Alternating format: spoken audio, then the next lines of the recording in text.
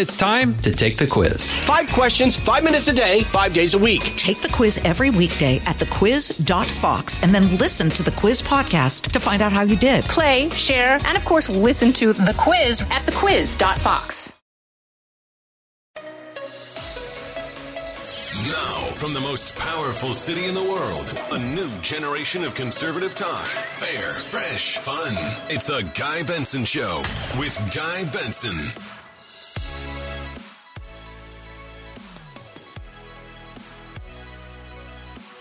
It's Tuesday, October 4th, 2022. I'm Guy Benson. This is the Guy Benson Show. Thank you very much for tuning in. Glad to have you here every weekday between 3 and 6 p.m. Eastern Time. So that would be, noon to 3 out here on the West Coast. We are broadcasting from the Hoover Institution this week at Stanford University, Palo Alto, California. We are so happy to be here, and we are so happy to have you on board with us. GuyBensonShow.com is our website. You can follow us online. You can get content there. You can listen to the podcast if you miss any part of the show as it airs live. And that podcast is always on demand. It is always free of charge. GuyBensonShow.com, FoxNewsPodcast.com, or wherever you get your podcasts. Also, if you're on social media, many of you are, you can follow us on Instagram and on Twitter at Guy Benson Show is our handle there.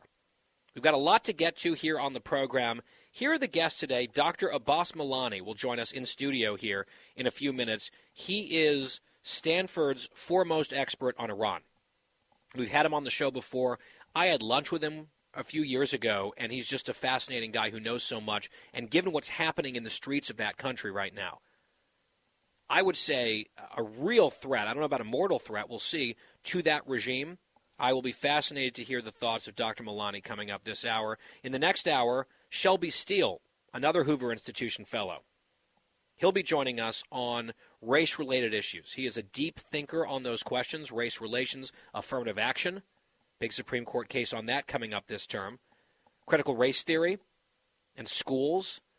We will ask Shelby Steele about all of that and more. That's in our next hour. And then Josh Krausauer, our weekly check-in with Josh, as we get closer and closer to the midterm elections on November the 8th, inside 5 weeks. I mean, it is right around the corner, and there's a lot to talk about. Some developments in Senate races. The Cook Political Report just shifted a critical race into the toss-up category, which is a good sign for Republicans, but also a potential scandal breaking loose in another key Senate race. We'll address all of that coming up on the show later today. You won't want to miss any of it. As we begin, I gave this short shrift yesterday, and I promised that we would get back to it, and so we want to keep that promise here. On Friday's program in D.C., Bill Melugin was in studio with us. He was in D.C. He's normally at the border. Sometimes he's quote-unquote home in L.A. He seems to live at the border. But Fox brought him to D.C. with a camera crew to go and try to get comment from leaders, elected officials, especially Democrats, to get them on the record reacting to the border crisis. Because a lot of them are just sort of averting their eyes, right? They are kind of maybe side-eyeing the situation from a great distance, not wanting to talk about it very much. They can occasionally weigh in to slam a Republican governor for doing something that they don't like, but they don't really have any solutions. And they are supporting the crisis by virtue of their basically unvarnished support for the people responsible in the Biden administration.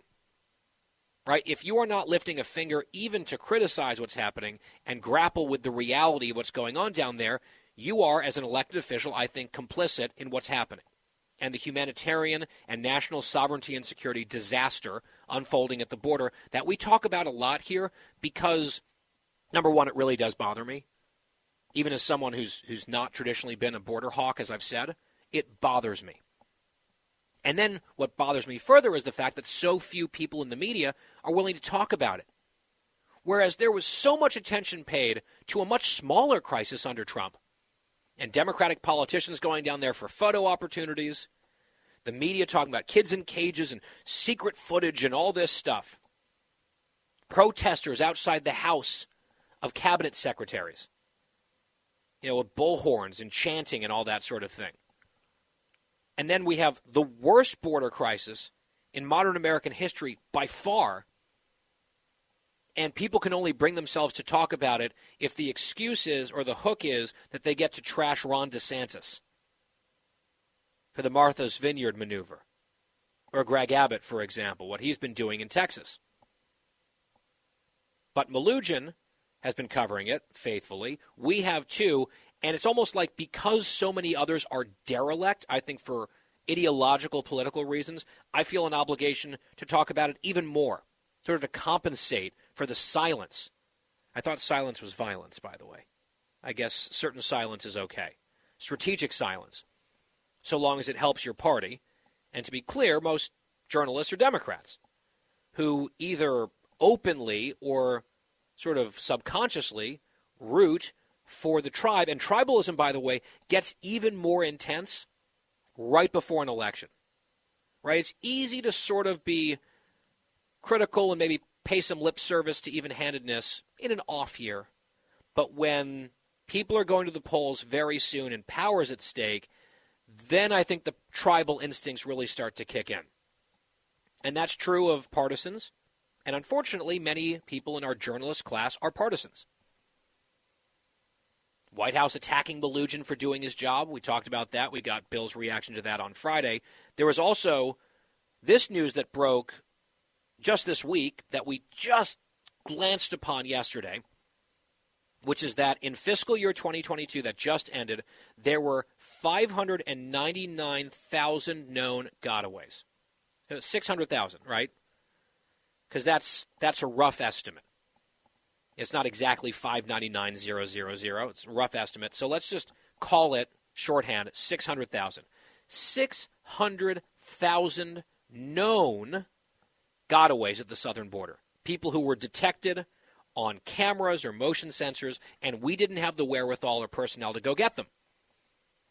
Because a lot of our people are tied up processing the other millions of people that have been encountered and processed, and many of them released into the country.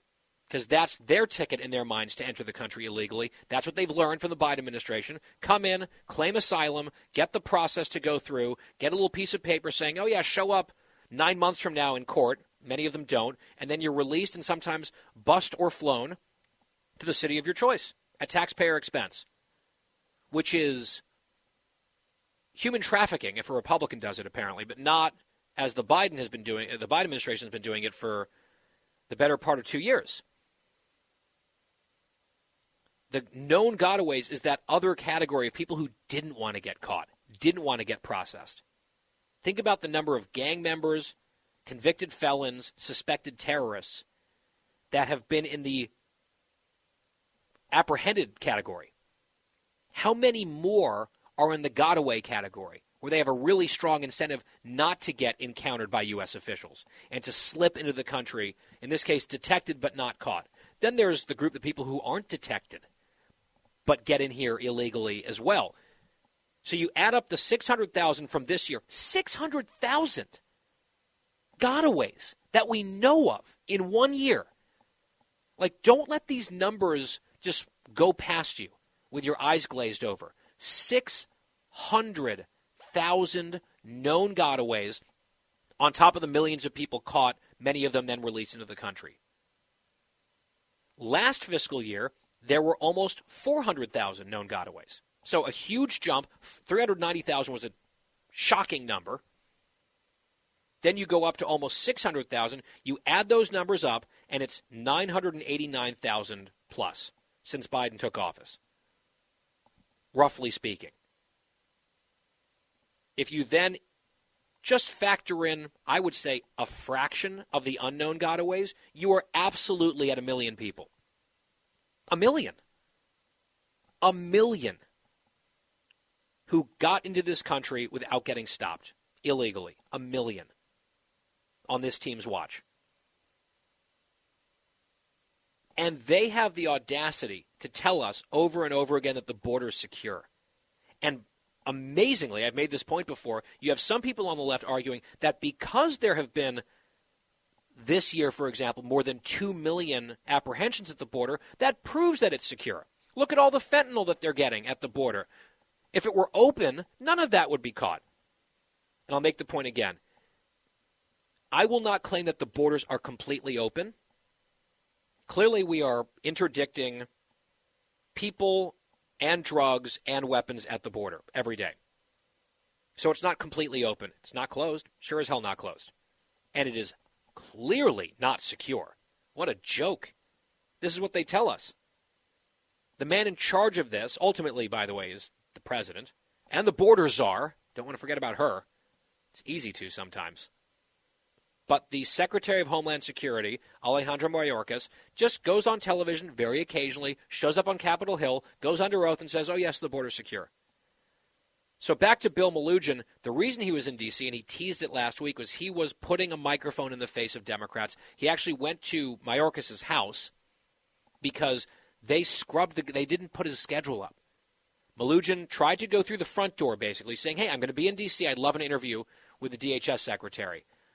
No response, but in a very unusual move, all of a sudden, the secretary's public schedule was not posted, almost as if they were avoiding Bill Melugin, desperately avoiding him and his questions. So he went to Mayorkas' house and asked some questions. He also asked some other Democrats questions. Here's just a taste of what some of those confrontations sounded like. It's a little tough to hear some of it, and I'll try to fill in some of the blanks, but here's cut 11. 250,000 unaccompanied migrant children arrived at the border since President Biden took office. Some of them trafficked, some of them drowning in the river. Any issue with that? You got to get the vote, man. You can shoot me a note right there in that. Last question. Ma'am, is the border secure? Do you agree with the administration that the border is secure? We'll let you go. Chairman, one question. In your opinion, is the border secure? I have to go give a speech. Didn't you hear me? I heard you. Okay. It's a quick question. Is the border secure? Answers about the border few and far between from some Democrats on Capitol Hill, including the Secretary of Homeland Security, Alejandro Mayorkas. I'm Bill Melugin with Fox News. Do you have a few moments to talk about the border real quick? I'm sorry, I don't. A week before this, we sent this email to DHS, notifying them we would be in D.C. and we were requesting an interview with the Secretary. We received no response, so we went to him. A few moments of your time is all we're asking for, and we'll let you go. Reached out to your office, asked to talk to you last week. They blew us off. I appreciate it. It's 900,000 gotaways. Have a good day. Thank you. No comment, sir? So the first two parts of that clip that you heard were Democrats on Capitol Hill just stonewalling, no answer. It's a pretty straightforward question. Is the border secure? The Democratic official line is yes. Hey, there's, almost 1 million gotaways. Is that secure? Nothing. Benny Thompson, who I think is the chairman of January 6th committee, he got ornery. I have to give a speech. Didn't you hear me? You can get to your speech. It's a one-word answer. Is the border secure, yes or no? No answer. He just glared at him and got in the car. Mayorkas sees Melugin at his house. He's out not on private property. He's like, oh, I know who this guy is. No comment. I don't have time. I appreciate it. Have a good day. Thank you. And yet the story continues from this team, from this administration. The border's secure. Between 4 and 5 million illegal crossings in less than 2 years. And yet this is what they tell us. And apparently, if we talk too much about it, that's sort of racist and xenophobic. Never mind the fact that you have illegal immigrants dying on a regular basis down there at the border. The sex trafficking, the abuse of women and girls, it's awful. But, no, I guess it's an unhelpful thing to talk about. And so many people just don't. And we're not going to be a party to that here. We're just not. Now, this is also playing into the governor's race down in Texas. I want to talk a bit about that contest when we come back. A soundbite I want you to hear, plus sort of a very disturbing development involving an attack on Abbott supporters, another violent attack. Those details coming up. It's the Guy Benson Show. Stay with us. The Guy Benson Show. More next. Hi, everybody. It's Brian Kilmeade. I want you to join me weekdays at 9 a.m. East as we break down the biggest stories of the day with some of the biggest newsmakers and, of course, what you think. Listen live or get the podcast now at BrianKilmeadShow.com. And we all agree that we want the border to be better. In fact, I think the border is pretty great right now. I'm Guy Benson. We're back. That was the voice of Beto O'Rourke back in June. He's running for governor of Texas. In fact, I should just call him Robert Francis O'Rourke. That's his real name. He goes by Beto for some reason, but he is again running for another office down there. Looks like he's going to lose. He's down 7 to 11 points I've seen in most of the polling. In June, he said that he thinks, quote, the border is pretty great right now.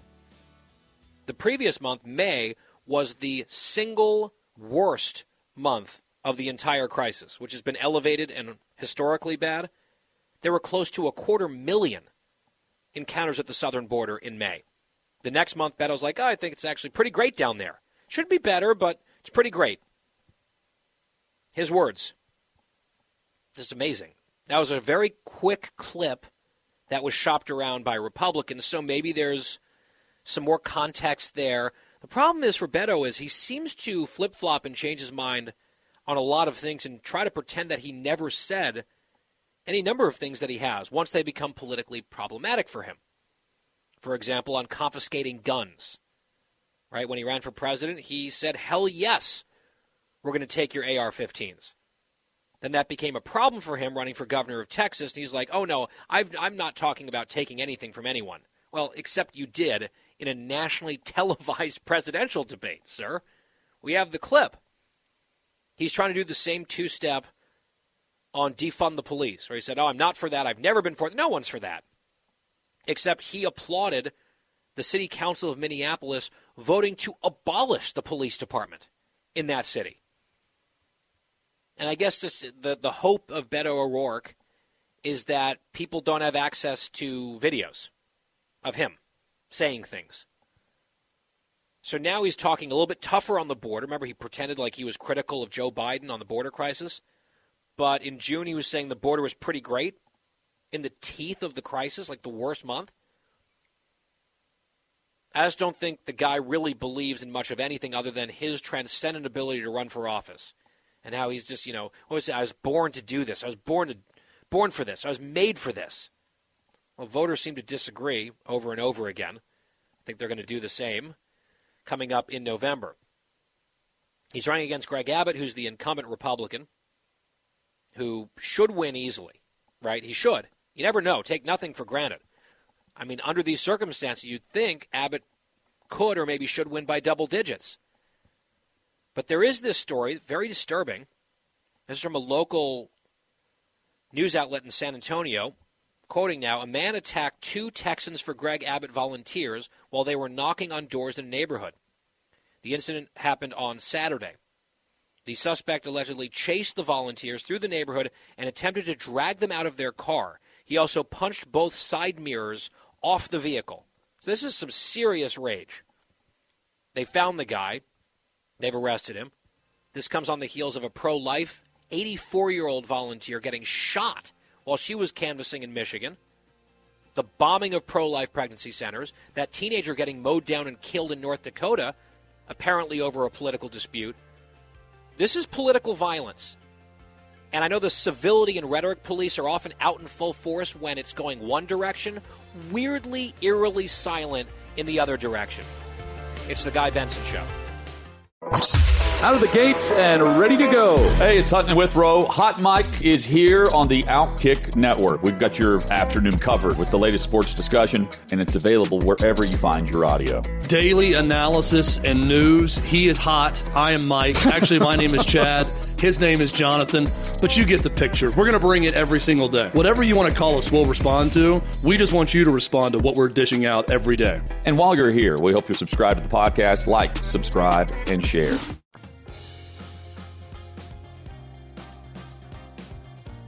Talking about the issues you care about. Guy Benson.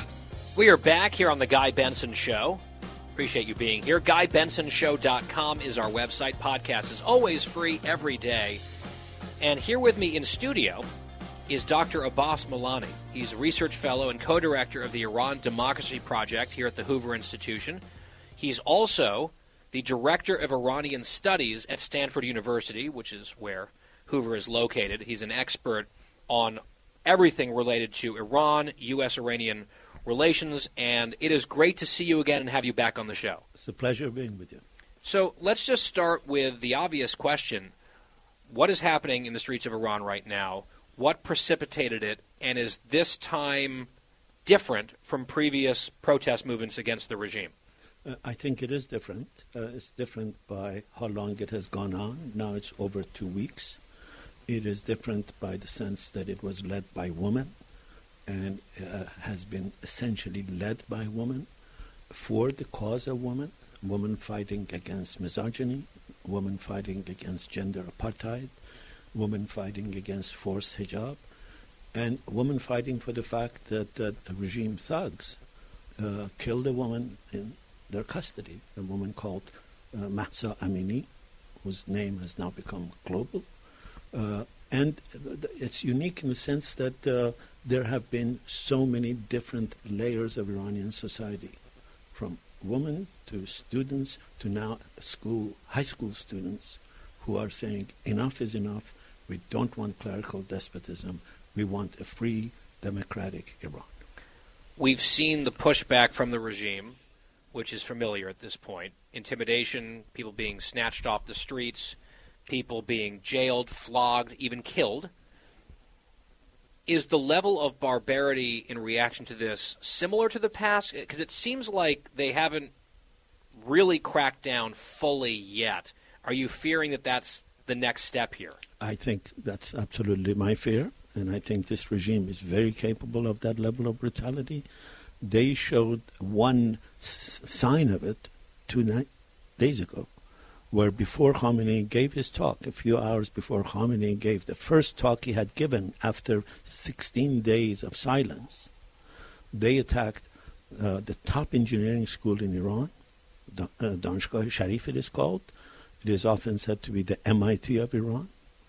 The thugs closed the doors to the university and attacked the students inside, several hundred students, with batons, with tear gas, with bullets that hasn't killed anybody, but many have been injured.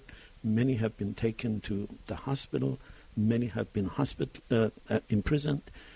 They were serving notice, precisely as you suggest, that we are brutal enough to attack the top university and close the doors and beat these university students so that the rest of you know that we are capable of any barbarity to keep this barbaric medieval regime in power. Before I ask another question about this, I just want to do a quick detour because you just mentioned Khamenei, who's the supreme leader. He's, the head guy in charge of Iran, the top cleric, ayatollah, whatever you want to call him. There have been rumors now percolating for a while that he's very ill. And what have you heard from your sources in Iran, and what could the significance be surrounding that? If he were to die sometime in the near future, is it just the next evil person up, nothing really changes? What are your thoughts there? Well, he's clearly ill, and when he gave his talk, you could see that his face is very puffed up. The earlier talk he gave was also very weak. He clearly was weak. So he is sick, but clerics in Iran tend to live longer lives than the average because they live a life of comfort. They haven't done a day's work. So their average life expectancy of a cleric with the kind of cancer that Khamenei has is longer than normal human beings. But Khamenei has been very much trying to see whether he can get his son, a guy named Moshtaba, who has never held office and has been a de facto chief of staff and has been in charge of the most brutal elements of Iran's intelligence agencies to succeed him. There's pushback societally, and there's pushback from the clergy who say this young kid is not good enough to become a successor. I have serious doubts that this regime can last. Not in the short term. They still have the brutality to maybe contain this. But they have no problems to Iran's fundamental problem, They have no solution to the rising movement of discontent fueled by women, fueled by young people who are very globally savvy, who simply want to live normal lives. You can't have a medieval regime of septuagenarian men run a society as vibrant, as youthful, as educated as Iran. That's simple. Unless you're willing to kill a lot of people, which they are. And that's why I think what we're seeing is so inspiring. I mean, every time the people rise up, the Green Revolution, you think about that, more than a decade ago now, and there have been a few other sporadic moments where people have risen up, then they get brutally put down, then they try again, which is incredible. I know we, in the West, in a sort of decadent way, we prattle on endlessly about courage and truth to power. This is actually a real vivid example of that under very trying circumstances. If you would just explain, I think a lot of people in the audience are sophisticated enough to understand that if a woman takes off her head covering in Iran and shows her hair or cuts her hair and parades out in public this way, she is taking a risk. She is doing something that could put herself at real risk. But if you could just really explain what that act of defiance really means in the context of this regime, I think that would be worthwhile. That's a brilliant question. That act of defiance means going against the word of Khamenei, who is on record saying that hijab is God's law and we are going to enforce it. And the head of Iranian judiciary just 3 weeks ago saying if you take off your hijab, the concept you use is muharib. In other words, fighting against God. The punishment for that is death. That's how they threaten people in Iran. That's how brilliant and defiant Iranian women have been. They have fought for literally 40 years against this brutality, against this apartheid. And but not this openly, right? This is brazen. Absolutely. Have you ever seen anything like this? I have never seen anything like this in the sense of people coming and starting a bonfire and throwing. I have seen people, when I taught in Iran till 87, you could see a woman fighting for every inch of a hair they could show. But this level of defiance, absolutely not.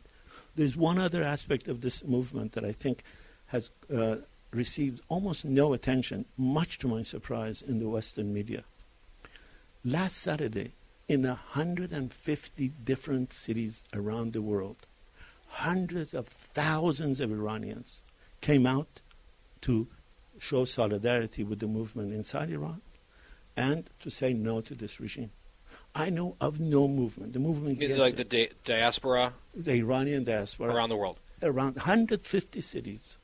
In Toronto, there were 50,000 people. Wow. I barely heard about this. It is a shame of the Western media.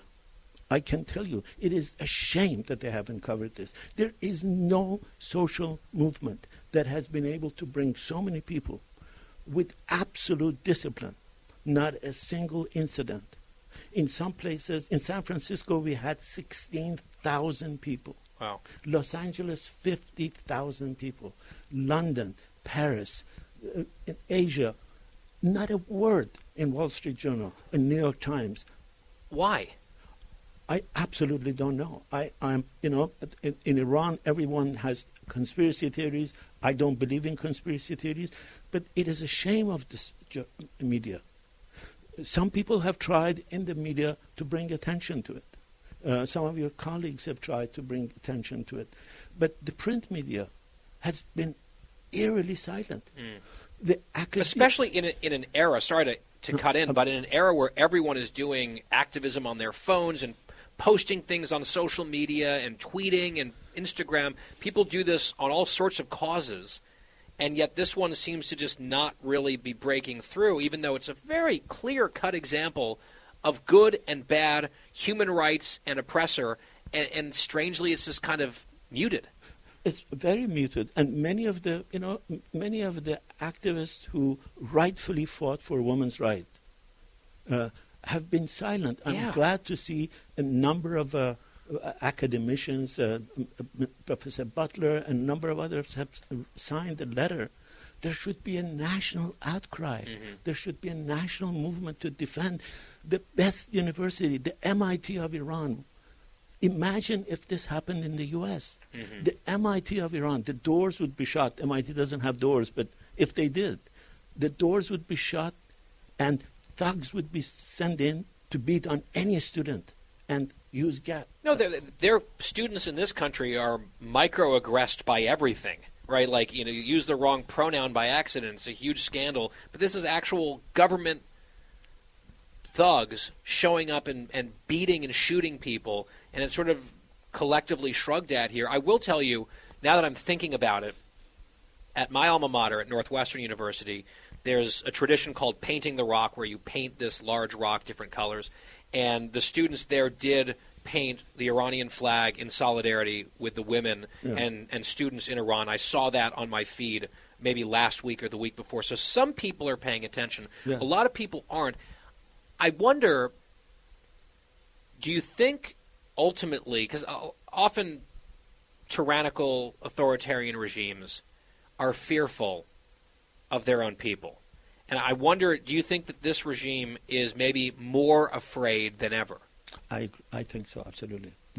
Khamenei, in this talk that he just gave, he referred to Mahsa Amini, the woman who was killed in police custody, but was afraid to mention her name. He said, this young woman who has passed away, her name has become so powerful that he literally did not dare mention her name once. And passed away, what a euphemism. Exactly. That sentence was, a young woman has passed away, and we, the royal we, are of course broken-hearted. Oh, sure. Your forces have killed her, and you're not broken-hearted because the night before your thugs went in after the best and brightest of Iran.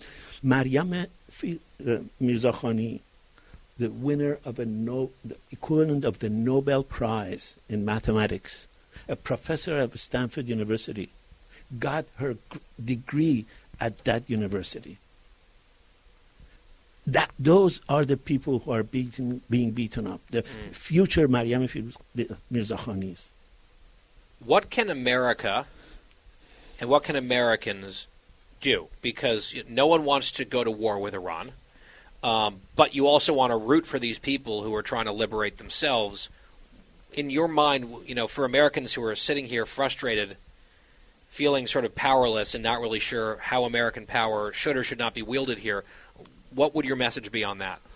My message is that every American citizen who loves democracy, who is interested in women's rights, who is interested in a secular, law-abiding government in Iran, should support this movement.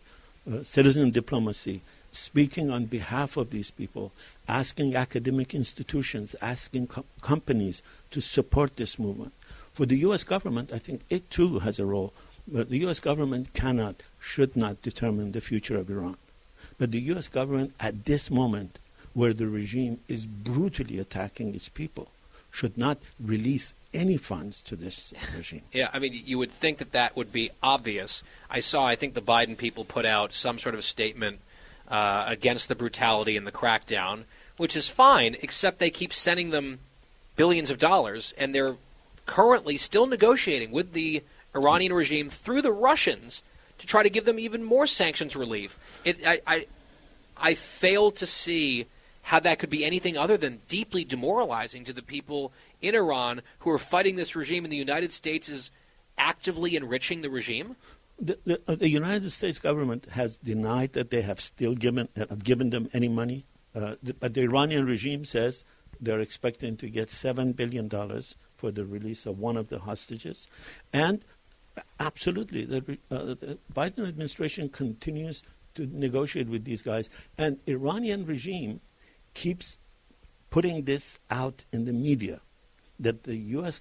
administration keeps contacting us to continue these negotiations. These are heartbreakers for the people who are in Iran, who think, just as they're fighting this regime, the United States government, I commend them for their words of support, but the idea of releasing these funds to these people at this moment is bad policy, bad politics, amoral, and profoundly against U.S. interests. Yep. It's to me, it's unconscionable. I think they're just fixated on this obsession with a nuclear deal at all costs, even though we're seeing like the world is changing and they're stuck in 2009 or whatever.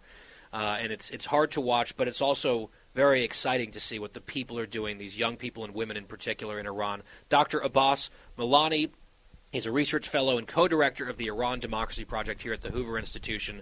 He also directs the Iranian Studies program at Stanford. Doctor, it is great to see you. Thank you so much for your time and your insight. As always, a pleasure talking with you. Really appreciate it. Thanks. We'll break. We'll come right back on The Guy Benson Show.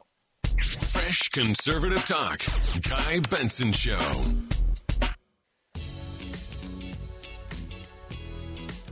We continue here on The Guy Benson Show. I don't know if you saw this, but Trevor Noah announced he's leaving The Daily Show. I think the vast majority of the audience has gone away on that show since Jon Stewart left, and Trevor Noah's has been plugging away, I guess, over there. I haven't watched it in years.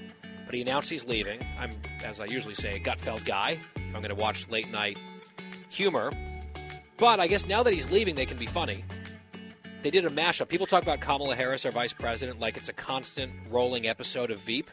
So they put together the mashup that needed to be made. It's so well done. Cut 27. My fellow Americans, words have many meanings, and sometimes instead of conveying our meaning, they can suggest other meanings. When we talk about the children of the community, they are children of the community. Well, we are the United States of America because we are united. And we are states. Talking about the significance of the passage of time, right? The significance of the passage of time. So when you think about it, there is great significance to the passage of time. Whatever we have in store cannot be known. The past was once the future. The future is, I should say, unknown. We got to take this stuff seriously as you are, because you have been forced to have to take it seriously. Obesity is a serious disease, and it needs to be taken seriously. You need to get to go and need to be able to get where you need to go to do the work and get home. I hope that clarifies the issue, and this can be the last word on those words. Certain issues are just settled. Clearly we're not. No, that's right, and that's why I do believe that we are living, sadly, in real unsettled times. Perfect. It's so good. And Julia Louis-Dreyfus, who plays Selena Meyer, in these clips where she's clearly struggling to get through, she's got this look of slight panic on her face, like, what am I going to say? What's the next word? And it is really reminiscent of an actual real-life vice president. That's good stuff. Another hour of The Guy Benson Show coming up next. Stay with us.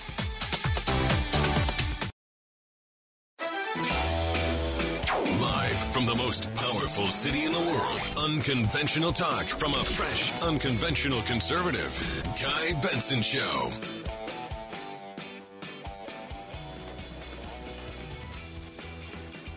It's a brand new hour here on The Guy Benson Show, coming to you live from the West Coast. And Stanford University, the Hoover Institution, our home for the week here. Thank you so much for tuning in. GuyBensonShow.com is our website.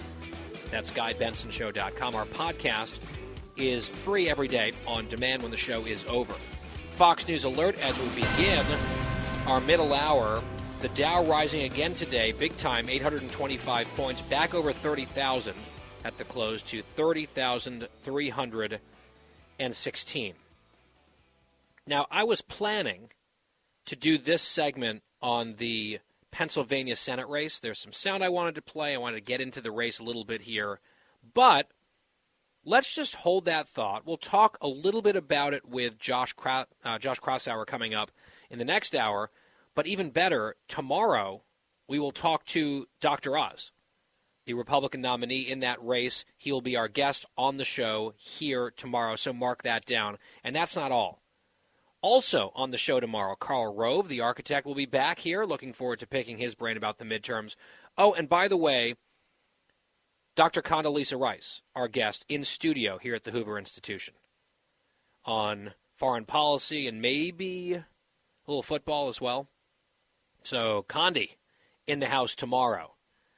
So just that little heads up on the lineup for you tomorrow. Rove, Oz, Rice. How about that?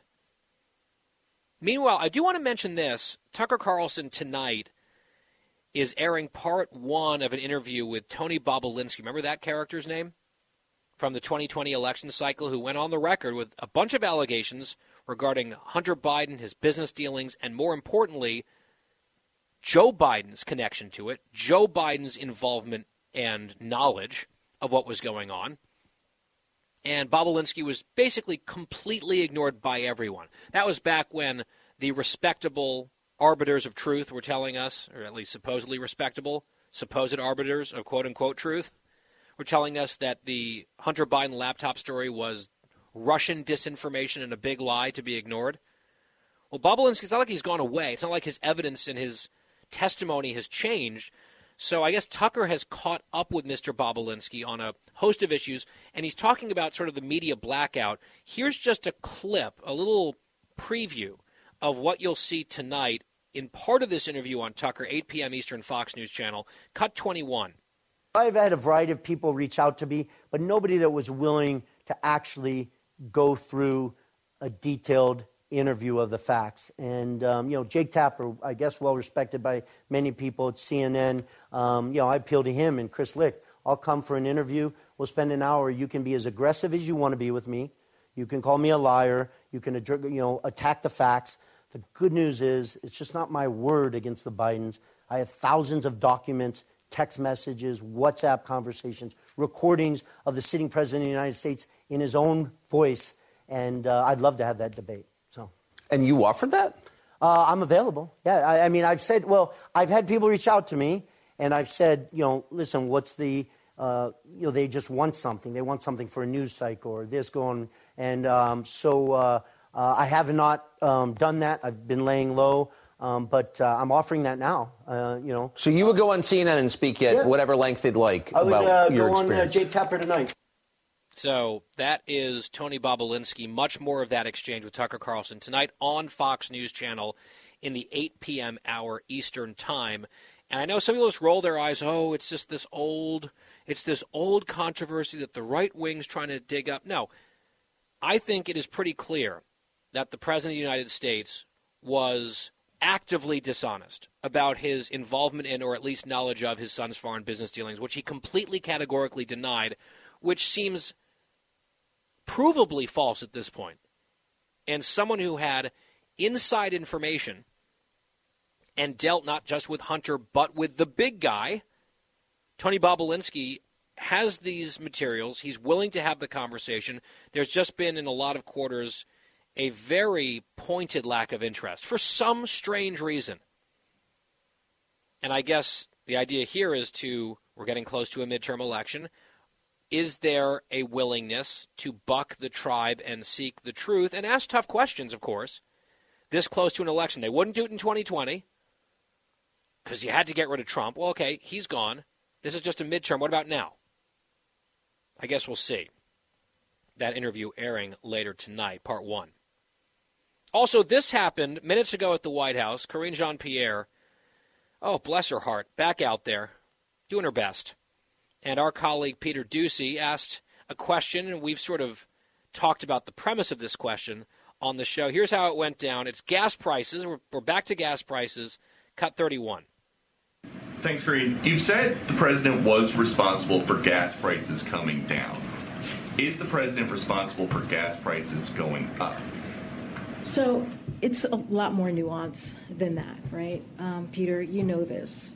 There have been global challenges that we have dealt with. When I say all, meaning other countries as well, have dealt with since the pandemic. There's been pandemic and there's been Putin's war. And Putin's war has increase gas prices at the pump. We have seen that over the past several months. And what the president was able to do, he took some historic steps when you think about the Strategic Petroleum Reserve and making sure that we were able to do everything that we can to bring that cost down for American families, give them a little bit more of a breathing room. And we saw that. We saw that every day this summer, saving American families over $1 per gallon. And so that is what the president's going to continue to stay focused on, our American consumers. How do we continue to keep prices down? That's why we did the Inflation Reduction Act. That's why we talk about the CHIPS Act. All of these things are going to help Americans here. Amazing. So they were like congratulating themselves on gas prices falling, even though they were still way up from when he took over. And that was Joe Biden's doing. Look at the achievement here. All the other stuff when it was going up, crushing families, well, that was Putin. That was greed from the oil companies. And then they come down. Look at what Biden's doing. Now they're going back up. Is it his fault? Oh, no, it's much more nuanced than that now, of course. It's back to Putin. It's back to the greed and all the other talking points. It's so transparent. The Guy Benson Show continues after this.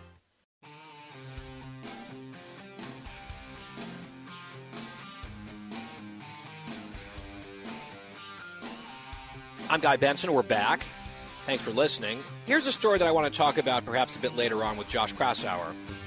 But I debated whether or not to give it oxygen, whether or not to delve into it myself here. And I feel like ultimately I owe it to you to talk about it because we've had the candidate here on the air. I've talked about how important this race is. I'll be going to Georgia next week and broadcasting from our affiliate down there, Extra, in Atlanta, the Herschel Walker controversy that blew up yesterday. The Daily Beast has a story alleging that in 2009, Herschel Walker paid for his girlfriend's abortion. And they say that they saw a receipt. They can confirm several $100s, I think $700 paid by him to her. He sent her a card around that same time, sort of like a sympathy card, a get well card. And that is the allegation. And obviously, as the pro-life candidate in the race, this is an issue, this claim. Now, let me just say at the outset, I don't know if this is true. Walker is adamantly denying it. He suggested last night that he was going to sue the Daily Beast. Now, today it looks like his lawyers are walking that back. Maybe they're not going to sue. I don't know what the truth is. I will say this, and I want to be careful. My suspicion, and again, this is just me trying to be intellectually honest. My suspicion is that it is true and that he is not being truthful about this. I could be wrong.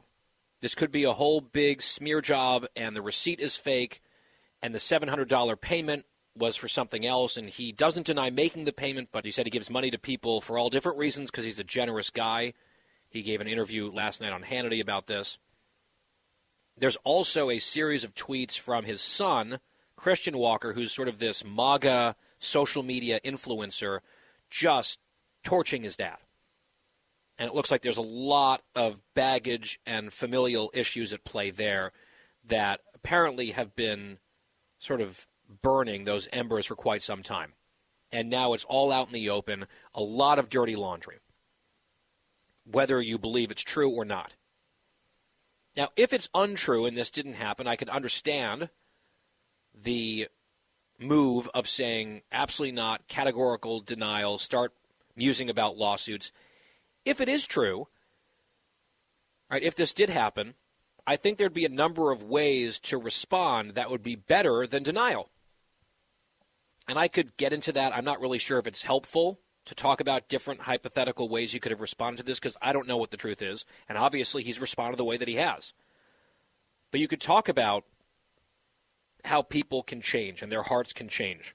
This is well over a decade ago. How perhaps this incident forced him to think more deeply in a personal way about the issue, and he came to a different position on it.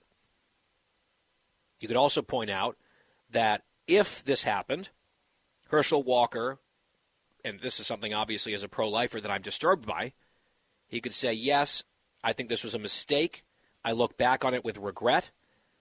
She also wanted this. It was her choice. I did pay for it. It's something that has haunted me. And this is part of the political process.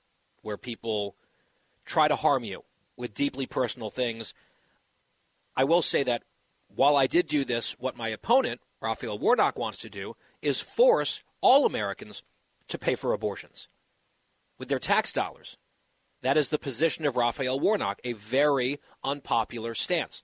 Warnock, a pastor, is completely pro-abortion for any reason at any point of pregnancy, paid for by taxpayers, on-demand, elective abortions, up to the moment of birth. That is the position of Raphael Warnock. The position of Herschel Walker would be different. And the fact that he might have had some problems in his past or might be a hypocrite, that's certainly part of the conversation. Also, when it comes down to votes, especially not for president, but in the U.S. Senate or in the House, you're talking about 1 of 100 or 1 of 435, and it's about math. It's about who controls the floor, who controls what gets voted on, who's in the majority, right? Who runs the committees. This stuff is consequential. Now, does that mean you completely throw values and personal character out the window when you're making a voting choice? No. Does it affect people's calculations differently? I think it does. And we've seen the political parties and their bases go all in to support some pretty awful people through the years because that's what it takes to achieve and maintain power. It's like, well, we don't have a perfect team here. We need the numbers. So I don't want to sit here and tell you that I think this is true and Herschel's lying.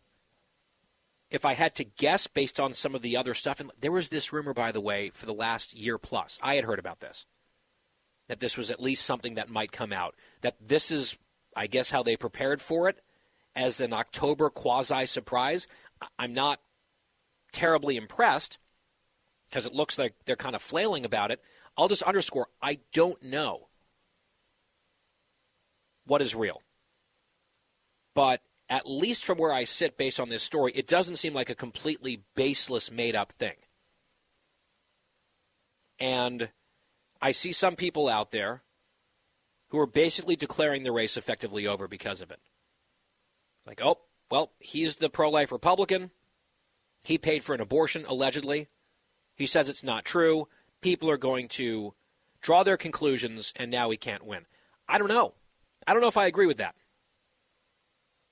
There have been a number of races, especially in the last, let's say, decade, where I thought revelations that came out late would be fatal to the candidacy of the various people involved, Republicans and Democrats. One of them, by the way, being Raphael Warnock in 2020 in his Senate run. The oppo on that guy, the domestic incident with his wife on the police cam talking about what a great actor he is, but he's actually a terrible guy. When the police were called to the house, some of the child care disputes that I recall involving him, the alleged covering up of some sort of sexual abuse at a summer camp he was running, his church, him being present at the church when they were doing a big rally for Fidel Castro, a communist dictator. I mean, the Oppo book that dropped on Warnock 2 years ago was dramatic. All that stuff is still true, by the way, about that guy. Plus, now we've got the voting record of Raphael Warnock in Georgia. But I thought at the time, I don't think Warnock is electable in the state of Georgia, given everything that we now know. And now, guess what? He's a U.S. Senator. Donald Trump, you just kiss, you just grab them by the bleep. Remember that? October surprise, Access Hollywood tape. A lot of people thought Trump was cooked at that point. Then he became president. I'm not saying this is necessarily great, that these bad things come out and no one cares and people get elected anyway, but it's also, I think, part of the reality of American politics right now. A lot of people are willing to overlook some very serious stuff and baggage. Now, if the wave gets big enough for Republicans, I think Walker absolutely could still win this thing. There's a chance we'll look back and say, yeah, it was super close and ultimately this hurt him just enough. That's what the Democrats are hoping, certainly. They can't claim to be offended by the abortion, given their position on it, but they're going to call hypocrisy, which is fair enough, the sun coming out and saying what he said on social, I think really adds another layer of ugliness to this, where maybe some number of Georgia voters just say, ugh, it's just too much. And if it's one of these down-to-the-wire races in Georgia like we see now so often in recent years, that could be a decisive factor. I'm just not willing to come here as a political analyst and give you a confident prediction one way or the other about whether this is going to be determinative. I can tell you how I feel about it, what my general instincts are about it, but I'm not sure how it's going to play out, and I guarantee you there's pollsters in the field right now. The polls might show a big shift or not. I don't know. And then would that impact have lasting power through November 8th to the point that it would ultimately shift enough votes to decide the election? I'm also not confident about that. So it's sort of a cold take from me on a red-hot controversy in one of the most important Senate races in the country.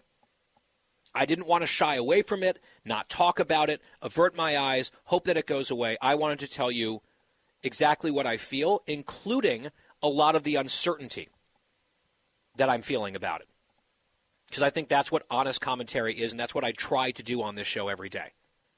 We'll ask Josh Krausauer in the next hour about it, how he feels this is going to play. I don't know. Those are hard words for a pundit to say. We're supposed to know. Hot takes. Certitude. A lot of I don't know on this one. And with that, we'll break. We'll come right back. Shelby Steele is here, a Hoover Institution senior fellow on affirmative action, on race. Some really interesting news hooks for this conversation next.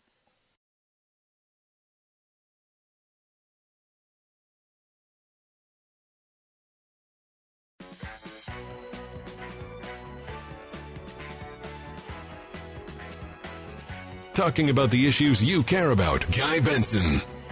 Just past the midway point here on the Tuesday edition of the Guy Benson Show from Palo Alto, California, and Stanford University. It's the Hoover Institution. We are very excited to be here all week long. GuyBensonShow.com is our website. The podcast is always free of charge every day on demand when the show is over, slightly after 6 p.m. Eastern Time. And joining us now is Shelby Steele, the Robert J. and Marion E. Oster Senior Fellow here at the Hoover Institution. He specializes in the study of race relations, multiculturalism, and affirmative action. He has written widely on race in America and its impact on society and the consequences of contemporary social programs on race relations. He's the author of multiple best-selling books, including his bestseller, White Guilt. And Shelby, it's good to have you here. Well, it's good to be here. Thanks for having me. I would love to start with this question for you. It pertains to a Senate race that we've talked a lot about, including today, down in Georgia, where Herschel Walker is the Republican nominee in that state. And he's got some new issues today involving personal stuff that we've talked about. But just a few days ago, the New York Times published a story. Many people noted it was by a white reporter. They went down there and basically wrote a piece that Herschel Walker was not authentically part of the black community. And they quoted black people saying that, and they had white people defending Herschel. And I just wonder how you see that template from the media and a major outlet essentially telegraphing to voters the inauthenticity of a black person's blackness because of politics. Yeah, well, it's sad to begin with, as a context, that we're still playing this kind of a game with our politics. Of course, we have, politics has its ugly side, and this is certainly nothing new. But it was sad to see it break out in this way. I think Herschel Walker is a fine man, and to see people have to pay this price when they simply because they want to make a contribution, run for office, practice politics. There's nothing good in it, nothing to be recovered when all this is over. You've written, as I mentioned in your intro, quite a lot about affirmative action, and as you're aware, there's a big case coming up this term at the Supreme Court on racial preferences and related issues in higher ed, on college campuses, in admissions and this sort of thing. And basically you have a lot of the progressive left, or at least self-proclaimed progressives, arguing passionately that the Supreme Court must uphold racial discrimination because it's a good kind of racial discrimination in their minds. And other people are saying, no, it's flagrantly unconstitutional. It's time to put an end to this and to stop codified racial discrimination in this country that is harming, for example, Asian Americans. It's just interesting to see in the year 2022, not only are we still talking about this, you have people on the side, at least in their minds, of justice saying, no, sort of discrimination here is necessary. It must continue. And the Supreme Court, they're sort of saber-rattling again that if the Supreme Court takes the other view of it, and I think takes the correct constitutional view of it, they will be, again, putting at risk the legitimacy of the institution of the Supreme Court. How do you view this upcoming case and sort of the discourse around it? Well, I've argued against affirmative action since it was first conceived back in the 60s and 70s. What bothers me, I think the corruption of it is in that word must. We must do this in order to have equality and so forth. My primary objection to affirmative action is its profound, insistent belief in the inferiority of black Americans. It is committed to a view of them as inferiors who will never be competitive with other races. And so it's the most virulent kind of racism one can imagine because it sort of blows you a kiss even as it humiliates you. And so that to begin with, before we get into all the machinations of the Supreme Court and what they'll do with this decision and so forth, it's just on this fundamental, it is the race problem in America. This idea that now we redeem our racist past by doing racism all over again in the name of the good is once again leaves blacks in this position where they can't prove themselves. That option is taken away from them. They can't freely compete. They can't establish their true equality of men among men. They can't do those things because America is so guilty it wants to use racism all over again and really oppress them all over again. It breaks my heart to see, I've been in universities all my life, to see young blacks generation after generation come through the universities in this way, and I call them the M&M tract, the minority mediocrity tract, where they're at the bottom of every academic department they're in. They have the highest dropout rate, the lowest grade point average of any student group in America. And this bothers no one. What we do is just ignore that and move on. The real problem that we in Black America have, and it's understandable, you go through 4 centuries of oppression, you're going to come out of it underdeveloped. You're not going to be immediately competitive. Nevertheless, as difficult as that may be to absorb, that's reality. We are either competitive with others or we're not, and there's no way to sort of cover that up and get around it.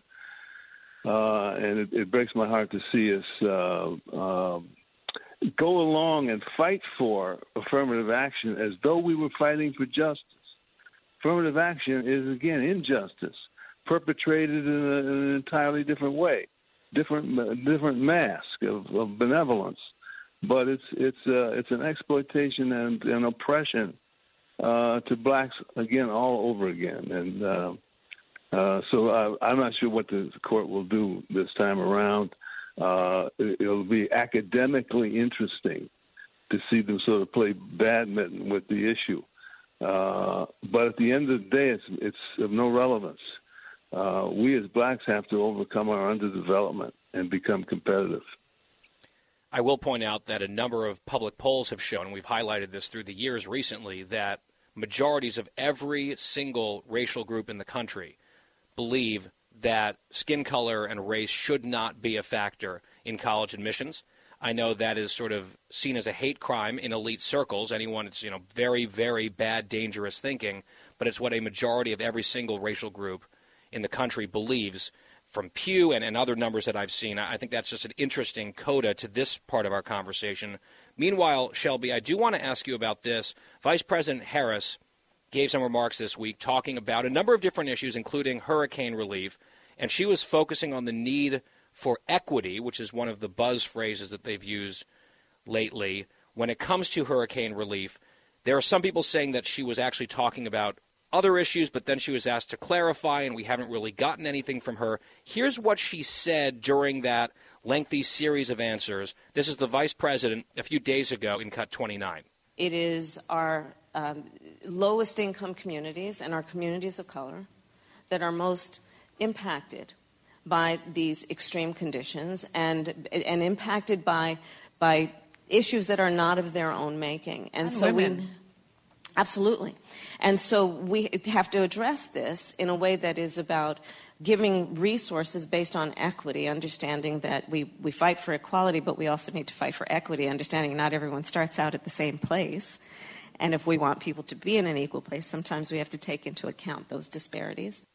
Okay, so whether she was specifically talking about equity in hurricane relief or other public policy, I wonder what your thought process is on this distinction that we're seeing increasingly between equality and that sort of fundamental value that I think almost all Americans share, and then equity, which is a different spin on it, which puts discrimination and righting past wrongs into play. Sure. Equity is just the latest sort of Orwellian device to justify racial preferences. And that her constituency and the left in America still very much believe in what liberalism wants to do is practice social engineering of one kind or another. Here it has to do with hurricane aid. It has. Then we're again with the colleges and universities and so forth. That's what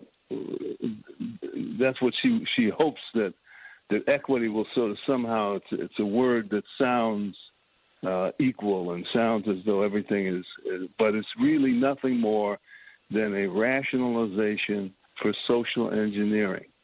We can discriminate against Asian students and in favor of black students, her constituency, and we can play around and engineer and use and say that we're doing something good. It's again this Orwellian idea of saying the good, naming the good, to cover over, in this case, what I consider nothing less than evil.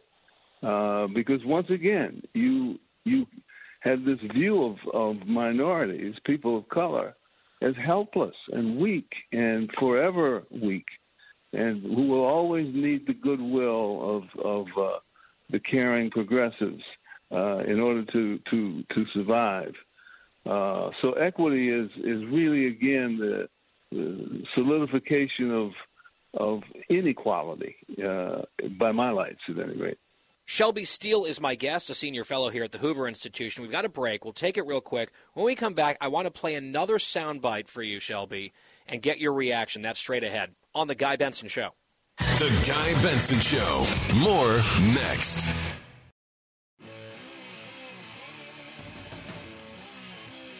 I'm Guy Benson, broadcasting from the Hoover Institution, and with us is Shelby Steele, a senior fellow here at Hoover.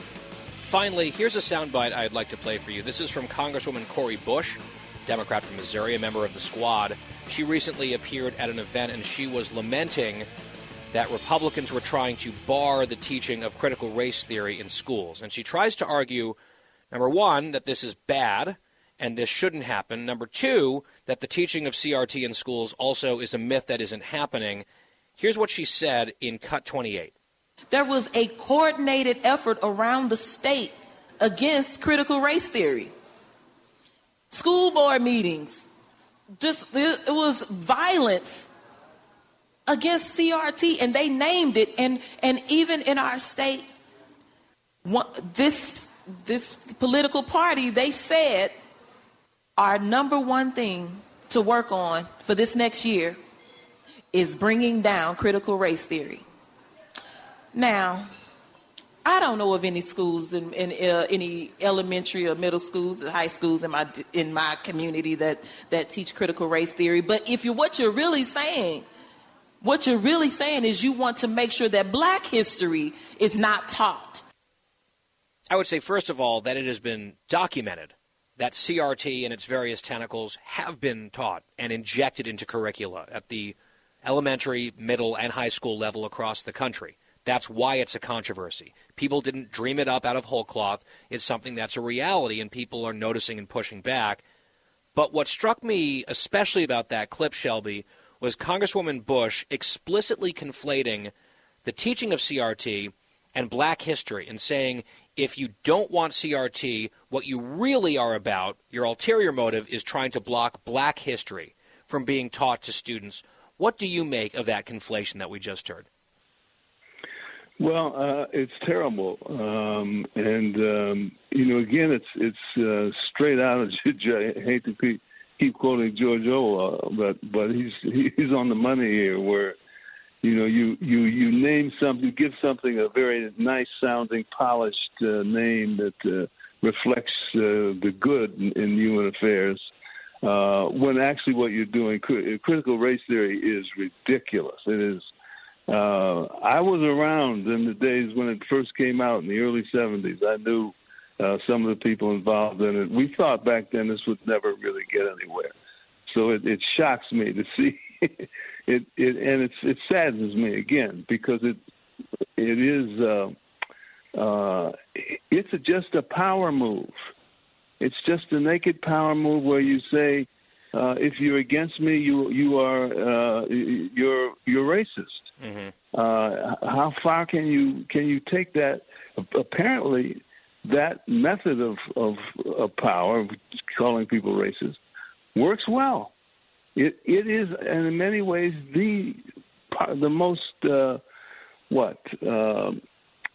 deepest, truest source of power in today's left comes from this kind of duplicitous racism that basically rationalizes propaganda, social engineering, and so forth. And we just, the moms movement, the school board movement that is sort of unfolding, I just cheer them on in every way I possibly can. What we in America have got to understand is that race is always, always, always poison. And I don't mean that just as a metaphor. It literally is poison. It contaminates the human spirit. It demeans our souls. It undermines human relations in every arena it exists in. It took us 4 centuries, for goodness sakes, to make it against the law to racially discriminate in America. Now we want to go back to racial discrimination again? History is not going to shine a positive light on this era where we tinker with evil in this way, with poison in this way. And, of course, the people we claim to be helping get worse and worse and worse. Blacks are farther behind whites today than they were in 1964 when the Civil Rights Act was passed. Across the board, we get worse and worse because we keep thinking that if we get rid of racism, all our problems will be solved. The problem is we've already gotten rid of racism. Racism is no longer a problem. It no longer stops people from living the life they want to live. There are opportunities available for everybody, an amazing array. And I'm somebody who grew up in the days of segregation when there were no opportunities. I know the difference. We need to grab these things, develop ourselves, and compete in the modern world. There's no other way to go, and I hope we get through this period, this sort of sidetrack. I hope we get through it quickly. Well, it's a lot of provocative stuff there, and he's always a provocative thinker. Shelby Steele, senior fellow at the Hoover Institution, best-selling author. His bestseller was White Guilt, and he's a renowned scholar, and we are very pleased to have him here on The Guy Benson Show. Shelby, thank you so much. Well, thank you for having me. Final hour of The Guy Benson Show. Straight ahead, Josh Kraushaar on the latest on the midterms. That's next.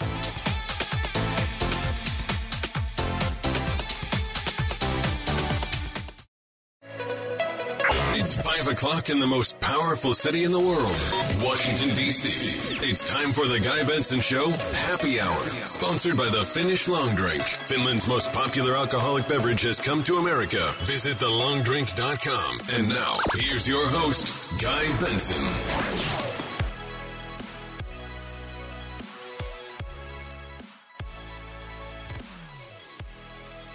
It is our happy hour here on this Tuesday. I'm Guy Benson. It's the Guy Benson Show. Thank you very much for being here. 3 to 6 p.m. Eastern every weekday. 5 to 6, our final hour, is the happy hour, which is brought to you by the Finnish Long Drink. Just fantastic stuff. Very delicious and refreshing. It is alcoholic, so 21 plus only. Always drink responsibly. TheLongDrink.com to find out more, including where it's sold near you, as they've really expanded in a huge way over the last year in particular across the country. TheLongDrink.com. Our website is GuyBensonShow.com. Lots of content there, including the free podcast every day on demand. Follow us on social media at Guy Benson Show on Twitter and Instagram for some bonus content there as well. We are broadcasting all week from the Hoover Institution in Palo Alto, California, on the campus of Stanford University. Beautiful out here, and we're very grateful to have all of you along. Joining us now is Josh Kraushaar, senior politics reporter at Axios and a Fox News radio political analyst. Josh, as always, welcome back. Guy, great to be back on the show. And you're in the D.C. studio, I understand, where I usually sit, so that's great. Yeah, no, great to be on set, doing TV, doing radio, and talking politics with about a month ago to the midterms. Yeah, this is like the busiest time for you in an election year, in this important final stretch, inside 5 weeks to go. Let's start big picture. You and I talked about the vibe shift that was not great for Republicans over the summer. Democrats were feeling a little bit more excited, or at least less pessimistic, I should say, about the overall picture, maybe brightening a bit for them, darkening for the Republicans. You commented on it. I read some of your analysis. We talked about it here. It wasn't something that I loved to see, but I think it was something that was happening to some extent, for sure, right in front of our eyes. We have now recently been talking about a vibe shift back in the other direction toward the Republicans, I would say, in favor of the fundamentals of this cycle that we always knew would be in place. And there's a new Monmouth poll out this week that seems to underscore what we're talking about, with the Republicans now up 3 points in that poll on the generic ballot. Nationally, they were down 7 in that same poll in August. And look, maybe they weren't down 7 really in August. I'm a little skeptical of a 10-point swing in 1 month. But let's say they were down 4 or 3 in August. Now they're up 2 or 3 in September heading into October. That seems significant and reflective of this broader pattern and trend that you've been seeing on the ground, seeing in polling, hearing about in your conversations with campaigns, and then writing and talking about, yes? That's right, Guy. And when you look under the hood of that Monmouth poll, inflation by far is the top issue. The number 2 issue is crime, which is a huge factor specifically in some of these pivotal Senate races, namely the Wisconsin Senate race and the Pennsylvania Senate race. And all the way back at number 7 right now in the Monmouth poll is the issue of abortion. And I know we've talked about abortion being an issue that definitely is rallying Democratic voters to the polls. But if you look at the Monmouth numbers, it is really limited to base energizing for the Democrats. And independents, certainly Republicans, are not voting on the abortion issue, whereas crime has all of a sudden dominated as a topic in many of these very, very competitive Senate governor's races and also House races. Yep, and we talked yesterday on this show at some length with Andy McCarthy about the spin that we're hearing now from D.A. Krasner in Philadelphia, Governor Newsom here in California, that really crime is actually a Republican problem, and it's MAGA cities and Trump cities where it's a problem, and it's just the Republicans lying, blaming this on the Democrats. And as I said to Andy, the data doesn't bear that out, and politically I just think it doesn't fly with people. Voters don't believe that intuitively. No. I mean, you look at the data. Just look at the crime data in some of the cities that have seen significant spikes in violent crime over the last few years. A lot of those same cities have very lenient bail policies. They've allowed misdemeanors, felonies not to be prosecuted to the fullest possible degree. And voters are reacting, and they become issues in some of these statewide campaigns. And look, I think the Democratic playbook has been pretty smart lately in that they've encouraged many of their candidates to run on funding more money to the police, and they're trying to inoculate themselves from some of these vulnerabilities. But there are races where you have Democratic candidates who have been on record on video recently calling for defunding the police in the case of a big New Mexico House race. In the case of John Fetterman in Pennsylvania, he was the head of the Board of Pardons, and he encouraged criminals who were serving life sentences, who served their time and were on good behavior, to get out early. And that's a political issue in the Pennsylvania race. In Wisconsin, this was something I wrote about at the time and I was befuddled by, but Mandela Barnes, the Wisconsin Senate candidate, called for getting rid of bail a month after this horrific Christmas attack in Waukesha, Wisconsin, when a criminal who was out on only $5,000 bail for domestic abuse ran over and killed 6 adults, kids, and injured countless others. This is basic politics 101. Democrats may be able to defend themselves in some races, but when you have candidates that are well to the left of where your average voter is on the issue of crime, that is a very, very big problem. Especially if in the top 2 issues, as you said in this poll, inflation number 1 by a lot, then crime. I mean, if that's how it plays out in November, it's going to be probably a very difficult time for Democrats, broadly speaking, because they are trailing on those issues in virtually every poll that I've seen, often substantially. Now, Josh, you mentioned a few places where the news has gotten, I would say, clearly better and brighter for Republicans in some of these important Senate races. Before we get to the good news for Republicans, let's talk briefly about what's happening in Georgia, and I talked about this earlier as well, this bombshell dropping on Herschel Walker and this allegation that he paid for his girlfriend's abortion 13 years ago. He's adamantly denying it.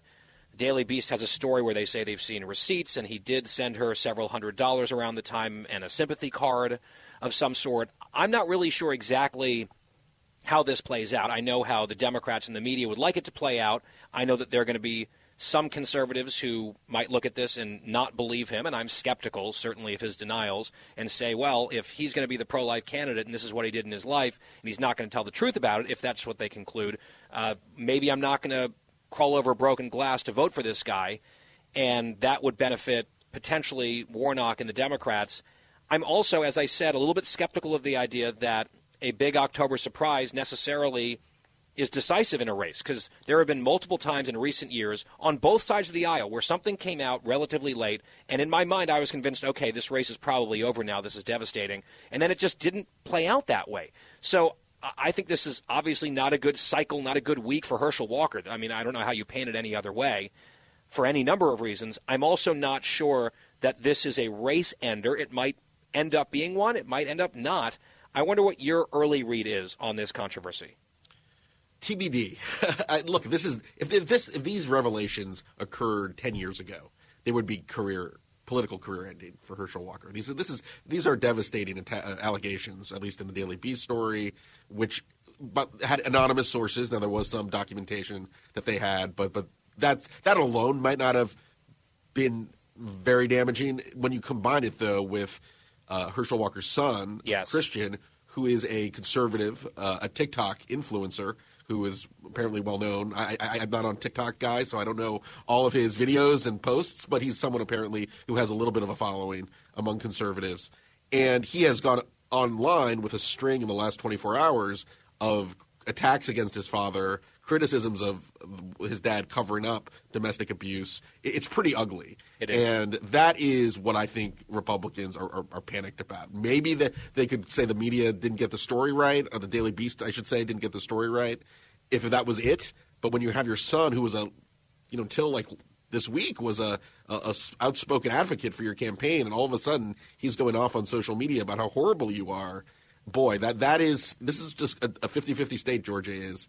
Democrats won close races in those runoffs, and there's a sense of deja vu that those suburban voters that are going to vote for Governor Kemp in large numbers in the governor's race may find Walker just a little bit problematic to support in a very competitive battleground state. Yeah, I mean, we'll see. Not helpful. That is definitely true.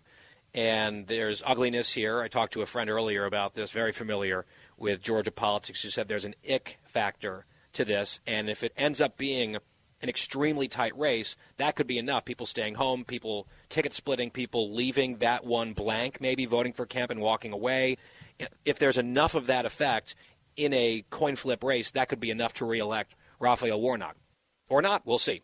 On the other side of this, it's interesting, Josh, and I really want to get your analysis on this. We are starting to see a lot of smart people. I think you were ahead of the curve, as is often the case on this, but a lot of smart people saying, okay, this Pennsylvania Senate race is real now. This idea that Fetterman was walking away with it, up double digits, that's gone. And now folks are calling it perhaps the most competitive Senate race in the country. Oz is surging. He's raising money. He's attacking Fetterman rightly, I think, on crime and all this other stuff.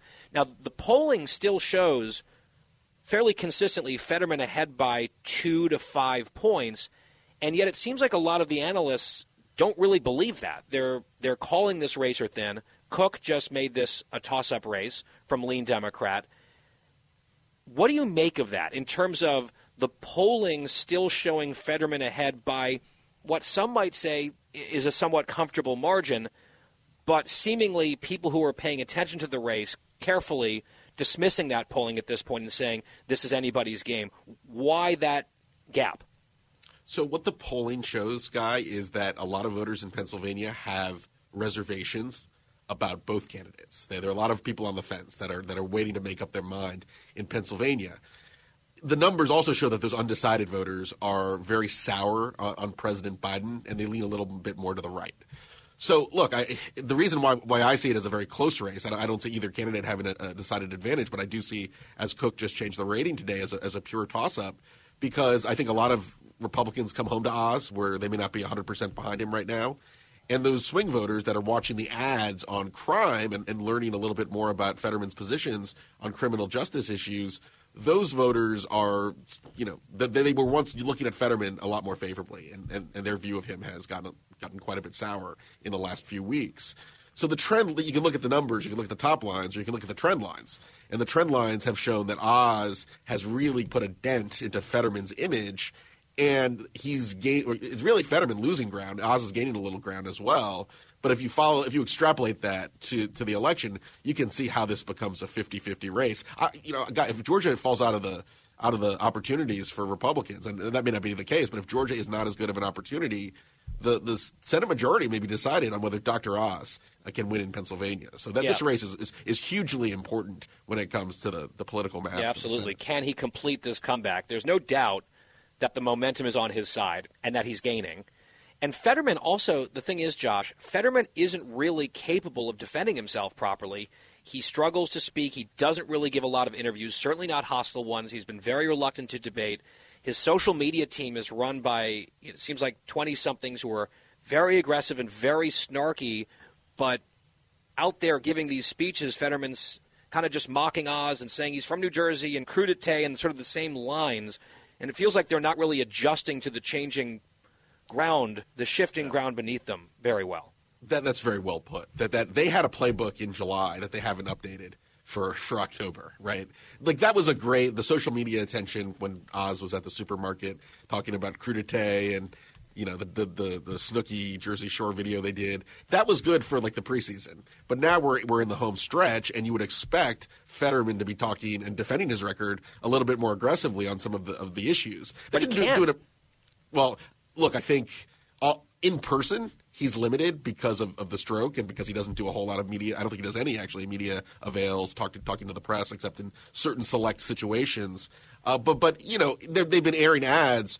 The first round of ads when it came to crime that they were airing were defending his record as mayor of Braddock, fighting crime. But now they've kind of doubled down on his more progressive views on sentencing reform, decarceration, and so on. And look, that's going to be that's a very interesting play because that is not where, if you look at the polling at least, that's not where a lot of swing voters are. Yeah, and when I say he can't, when I say he can't defend himself, I'm not just saying that he struggles to speak because of the after effects of his stroke, although I think this is part of it.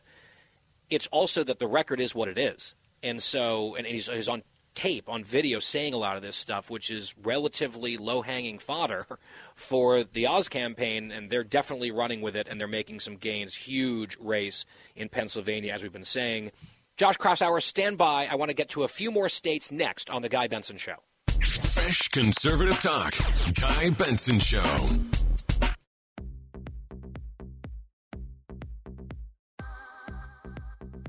I'm Guy Benson. Josh Kraushaar, my guest. Finally, Josh, Nevada continues to look maybe not in the bag for the Republicans. I think they should be very hesitant to use a term like that, given their record in that state recently where they've struggled. But statewide polling, independent polling, I know you highlighted one that just came out this week, a survey that had the Republicans leading in every single statewide race, where there could be a sweep, including at the Senate level, including at the gubernatorial level. It does really feel like Nevada's the type of place that the Democrats could be in trouble, and it looks increasingly like the Republicans need that Senate seat at this point to have a chance to win the majority. And Adam Laxalt appears to be doing at least what he needs to do, running a strong campaign to do his best to make that happen. There hasn't been a public poll, guy, since September in Nevada that shows the incumbent Senator Cortez Masto winning. That traditionally is a really big warning sign for the party in power, for the incumbent. And you can look at the fundamentals in Nevada. Nevada's a very unique state in that it's voted Democratic in a whole lot of presidential elections, but it's by a narrow margin. Mm-hmm. And the two biggest groups that make up the Nevada electorate, Hispanic voters and working class voters around Vegas, they have taken it on the chin economically. Gas prices are – I think Nevada has the second highest gas prices in the country. Last I checked, the casinos have taken a little bit of a hit, the people who work at the casinos, and more importantly, because of the COVID situation. There's a malaise in Nevada that may be bigger than in a lot of other battleground states. And Hispanic voters are either staying home. Some of them are actually voting Republican for the first time. Working class voters are moving towards the Republican Party, as we've seen in a lot of states across the country. And that confluence right there is making it a perfect storm for Republicans across the board. If you talk to the governor, the Republicans running governor's races, they think Nevada is their best pickup opportunity to win a Democratic governorship. And increasingly, Nevada looks like the best opportunity for Republicans to win a Senate seat here in the midterms. All right, very quickly, Josh, I want to ask you this. Down at the next tier of Senate races would be Arizona. Then just beneath that, I would say Colorado, Washington, New Hampshire. Of those four, which one are you most interested in terms of an opportunity for the Republicans maybe to pull it off? I would say New Hampshire and Colorado. Probably more Colorado because Republicans have a very good candidate, a more moderate candidate in businessman Joe O'Dea. He is running against Michael Bennet. Look, Colorado is a Democratic-friendly state. It voted for Biden by 13 points. It would take a pretty big wave for O'Dea to win, even though he's run a pretty strong campaign. New Hampshire's a very interesting state in that Republicans didn't get the candidate they wanted, the more moderate candidate. Bolduc is he's not run the sharpest of campaigns so far, but Hassan does have some soft numbers in the state, and there are Democrats I talk to that are still a little bit worried about the polling in New Hampshire. So if there's a surprise on election night, and maybe it's an early closing time in New Hampshire, so it'll be worth looking at those numbers early on in election night. If there's a surprise, I'd pay close attention to New Hampshire because Republicans don't have great candidates, but if it's a wave, they could get swept in. Yeah, how big could that wave get? And then that has implications all across the map. We'll be watching and talking about it in these next 5+ weeks or 4+ weeks at this point. Josh Kraushaar, senior politics reporter at Axios, Fox News radio political analyst, joining us from our D.C. studios. Josh, always enjoy it. Thank you. Thanks, Guy. And we'll be right back. It's the Guy Benson Show, Happy Hour.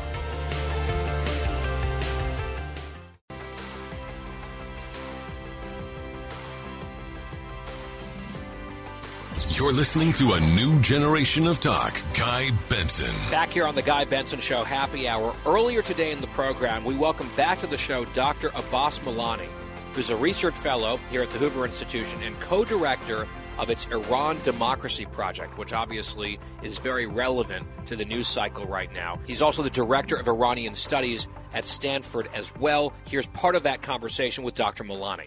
Before I ask another question about this, I just want to do a quick detour because you just mentioned Khamenei, who's the supreme leader. He's, the head guy in charge of Iran, the top cleric, Ayatollah, whatever you want to call him.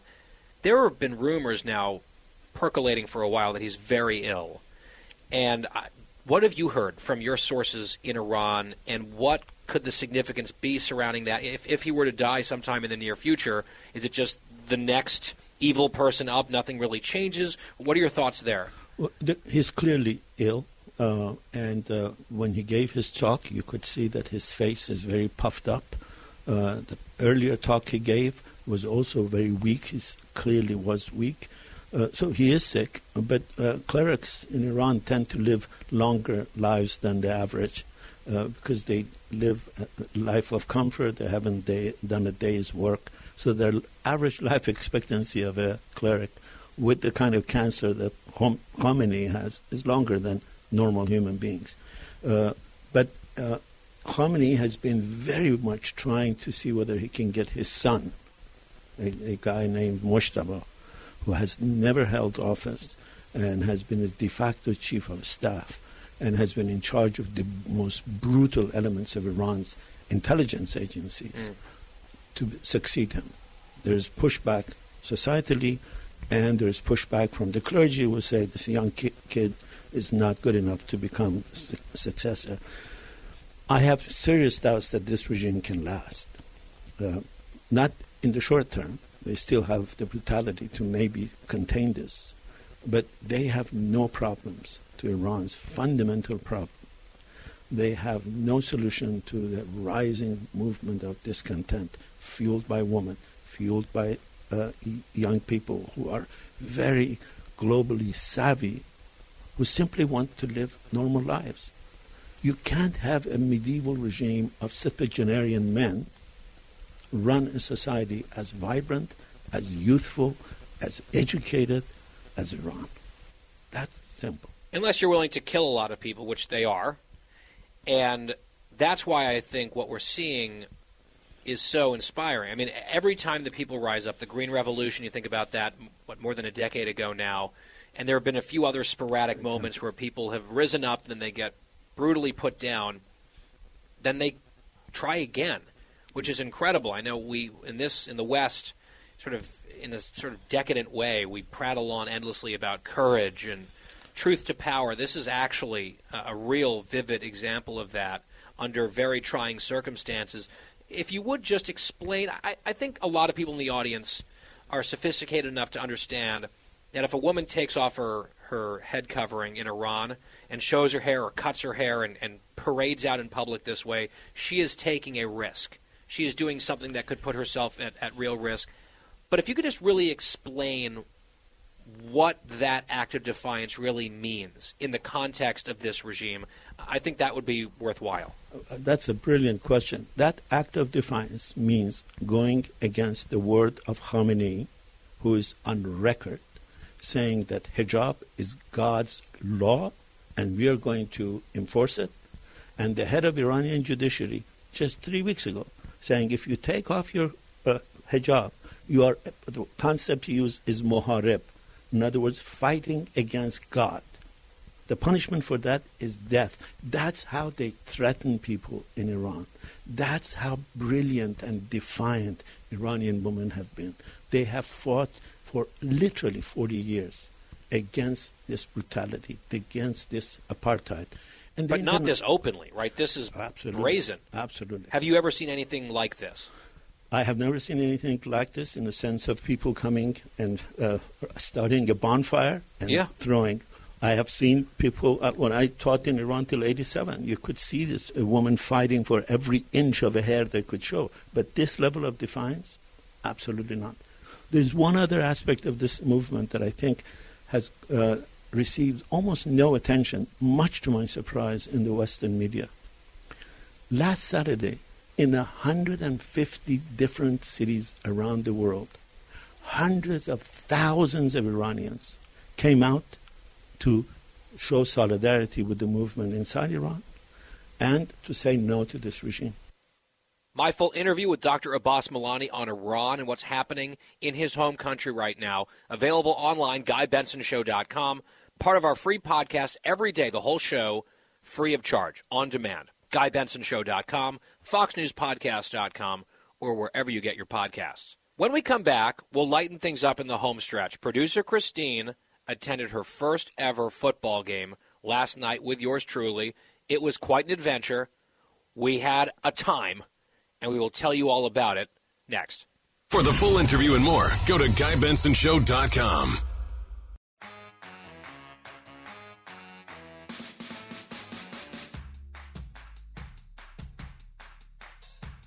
Home stretch on this Tuesday on the Guy Benson Show, GuyBensonShow.com.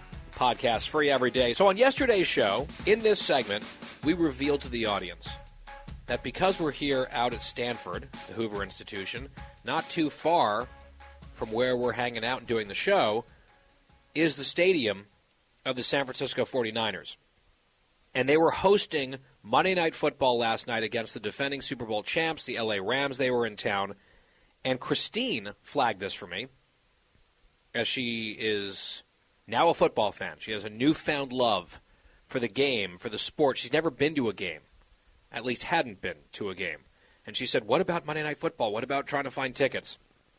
So we did. We went on StubHub.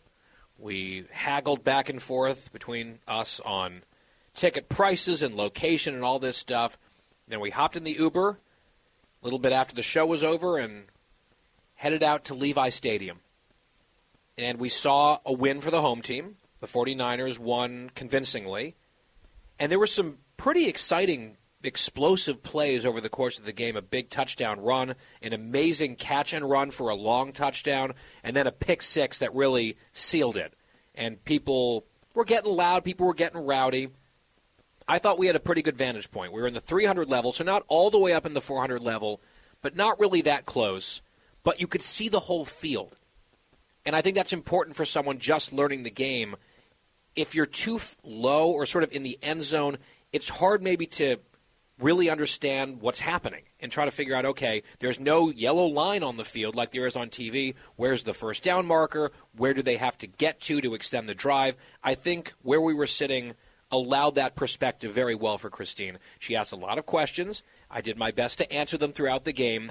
I will say, Christine, overall, it seemed like you had an awesome time. Like, it seems like your fandom of the NFL has not been diminished, but intensified, solidified now. I truly want to find a team so I can just, feel at home. Because I felt at home at the stadium, right? Didn't I kept saying that? I kept saying, I didn't want the game to end.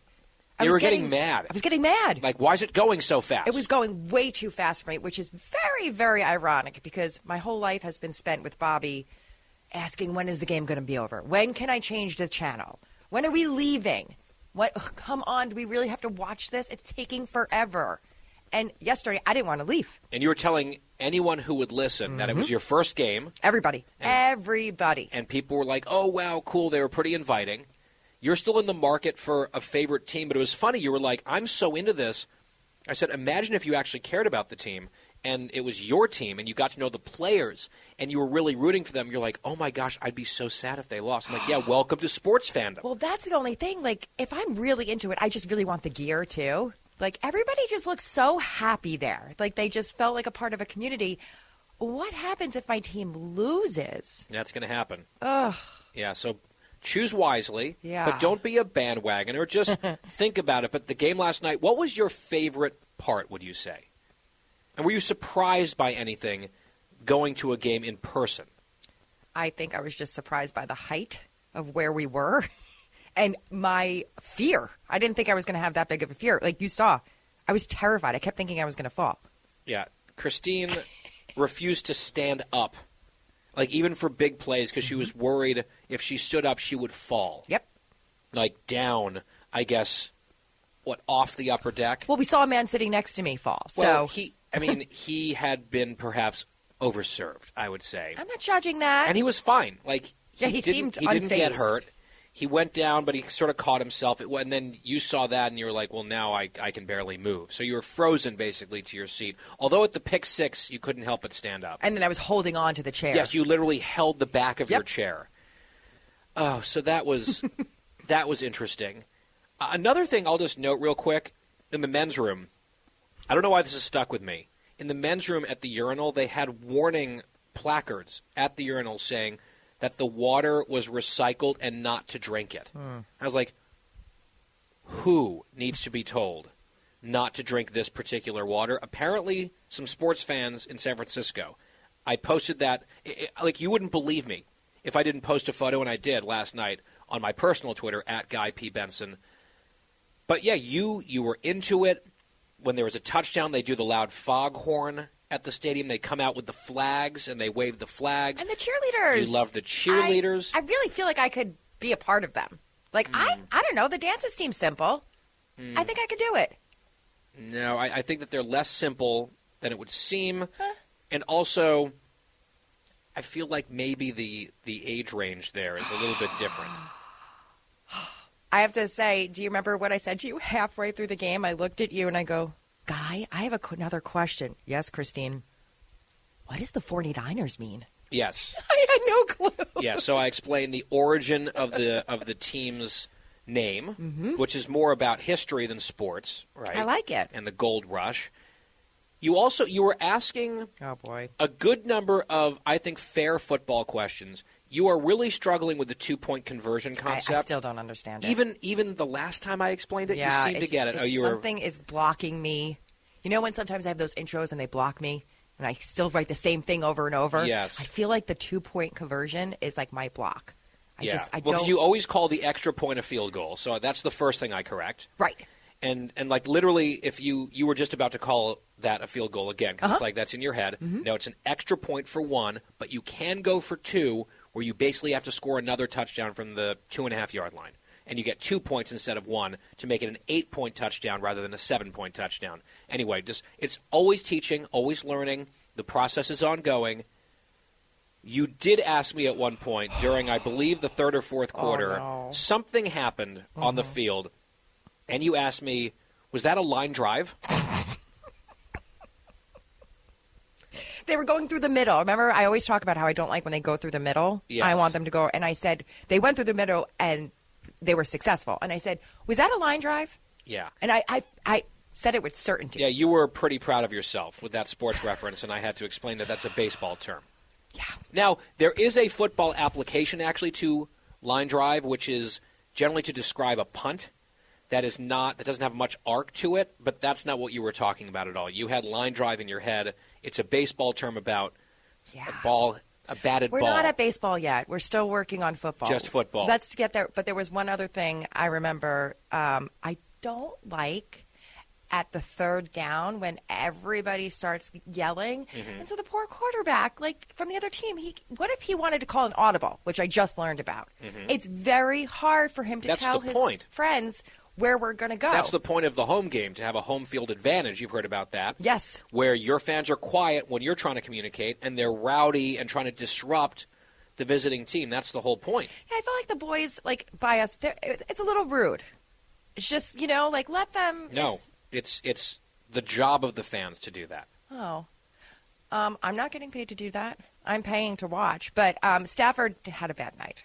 Yeah, he did not. Well, they didn't score a touchdown on the LA side of things. No, it was all those goals. The field goals. 3 points, yes. So I'll also just say after the game, we were leaving. No. So the adventure had only begun. Oh, just began. So we left the stadium. We timed it perfectly, we thought, at least. Boy, did we. And we were heading out through the parking lot to go try to find our Uber, and there were people selling like sausages and hot dogs in these little carts, and I will say they smelled amazing, and delicious. I really wanted one. I was like, no, let's just get to the car.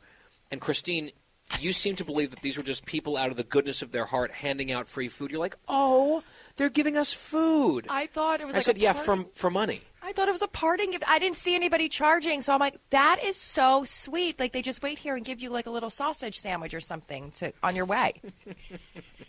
No.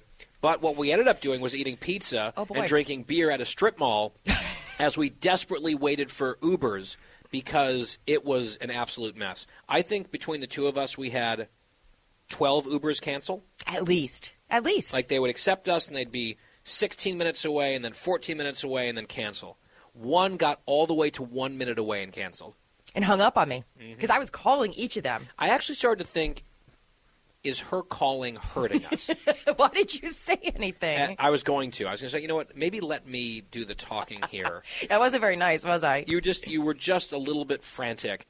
And so we finally figured it out, and we just had a beer and some pizza, and and because it's West Coast time, we got back. It would have felt like 1 a.m. on the East Coast, but it wasn't even 10. It was like 9:30 or something. Well, we didn't even actually technically get an Uber through the app. Remember, I had to walk through the parking lot and ask the man.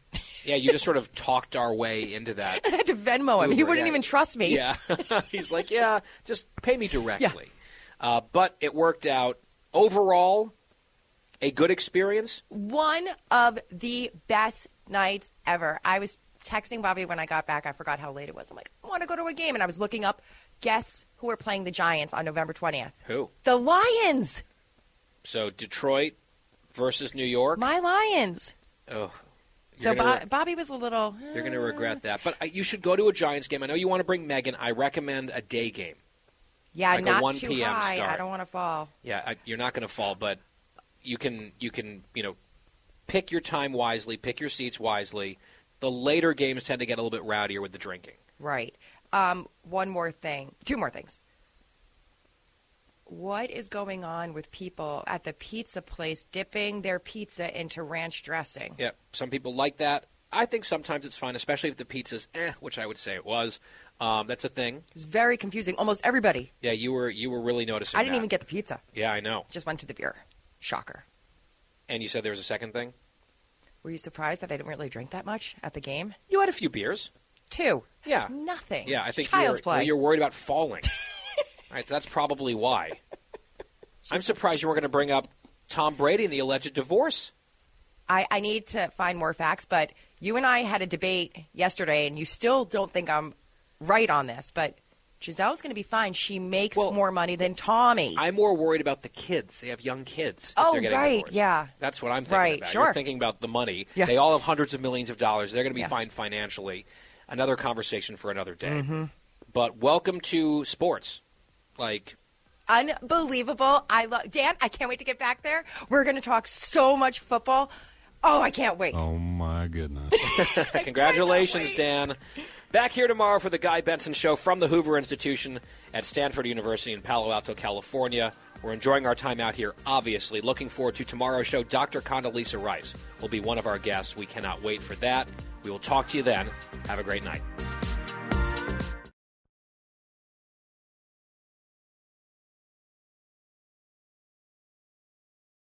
I'm Charles Payne. Listen to my Unstoppable Prosperity podcast so I can get you making money right now. Whether stocks are hitting new all-time highs or in free-fall mode, opportunities abound. So why are so many potential investors still sitting on the sidelines? In a new season of my podcast, I'm going to get you in the game. After 38 years on Wall Street, I'm ready to impart some lessons and get you invested in the greatest wealth-generating machine in history. Listen anytime, everywhere at foxbusinesspodcast.com or wherever you listen to your favorite podcast. Listen to the show ad-free on Fox News Podcast Plus, on Apple Podcast, Amazon Music with your Prime membership, or subscribe wherever you get your podcasts.